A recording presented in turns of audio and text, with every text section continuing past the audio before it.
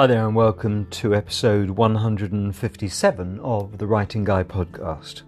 I'm Scott Keys of the Writing Guy, helping smart professionals to find their voice, write human, and change the world with their words. This morning, my wife and I we visited the London Wetlands Centre in Barnes, which was really beautiful. I actually really didn't feel like going because the weather was a bit iffy and I felt a bit kind of knackered and I wanted to curl up and go back to bed, but as is her wont, she kind of forced me to do it, and I'm glad she did. And we saw some beautiful all sorts of Egyptian geese and ducks and otters and beautiful reed beds and egrets and swallows and starlings. And because the weather was a bit iffy, we were pretty much alone, which was really nice. And one of the things that really struck me was that there was around one of the ponds, because obviously it's a wetland centre, there was something about living with the indigenous peoples around the world that live with the wetlands. And there's one particular example of a tribe called and forgive my pronunciation, I'm just looking now, the Bininj Mungi people who live in Kakadu, in the vast wetlands of Kakadu in northern Australia, and they've lived there for at least 40,000 years. And it says their language and culture reflect this long and deep relationship with their wetland home.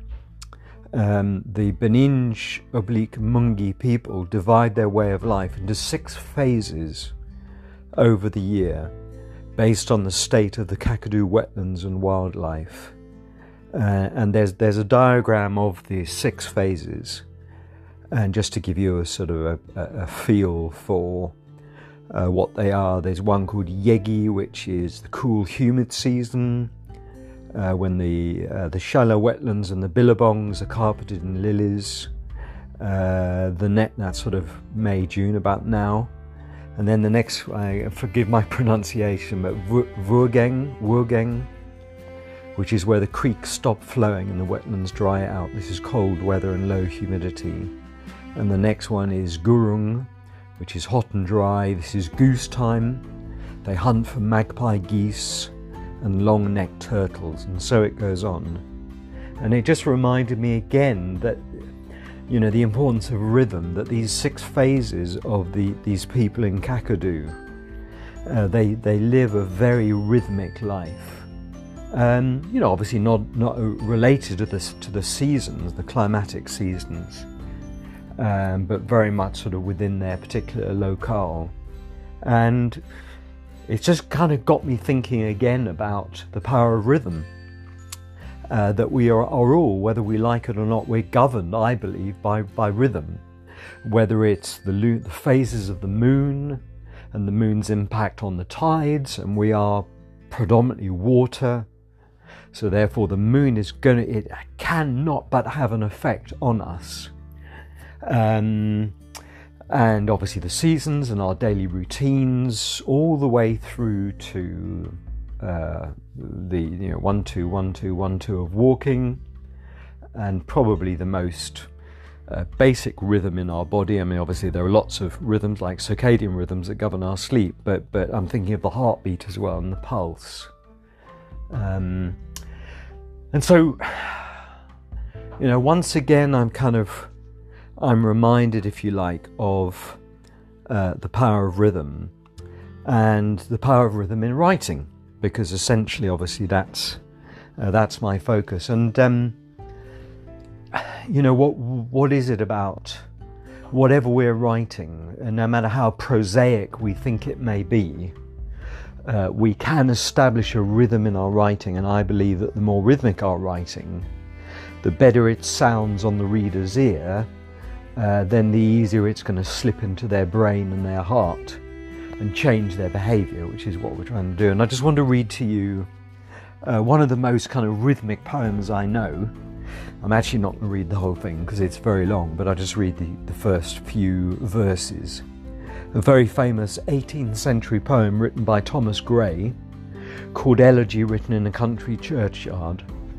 An elegy basically being a mournful poem or song, especially a lament for the dead. And it comes from the Greek word elegos, meaning lament.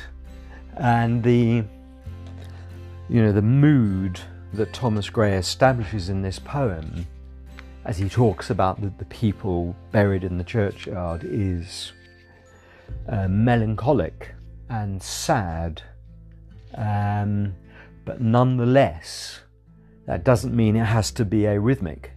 And as you'll hear, he uses very classic, irregular and predictable iambic pentameter.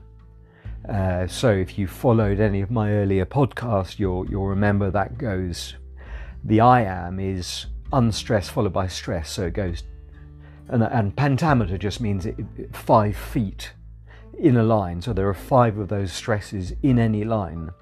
So it goes ti-tum, ti-tum, ti-tum, ti-tum, ti-tum. So that's the pattern of stresses in the line. But what I want you to do, I don't want you to listen so much as I read these verses out to you. I don't want you to listen so much to the content. I want you to feel and hear the rhythm, because neuroscience is beginning to show, I think has definitively shown actually, through things like MRI and PET brain scans, PET, positron emission tomography. Well, that's try saying that after a couple of glasses of wine. The brain neuroscience has shown that when we read, particularly read out loud, as poetry is meant to be, when we read a piece of writing that's rhythmic, that entrains our brain waves to almost become that rhythm. That the brain waves, the electrical circuits in our brain start operating on that frequency, which is just a phenomenal concept. So anyway, here we go. I'm just going to read 3 or 4 of the opening verses. This is Elegy Written in a Country Churchyard, and I really hope I do it justice.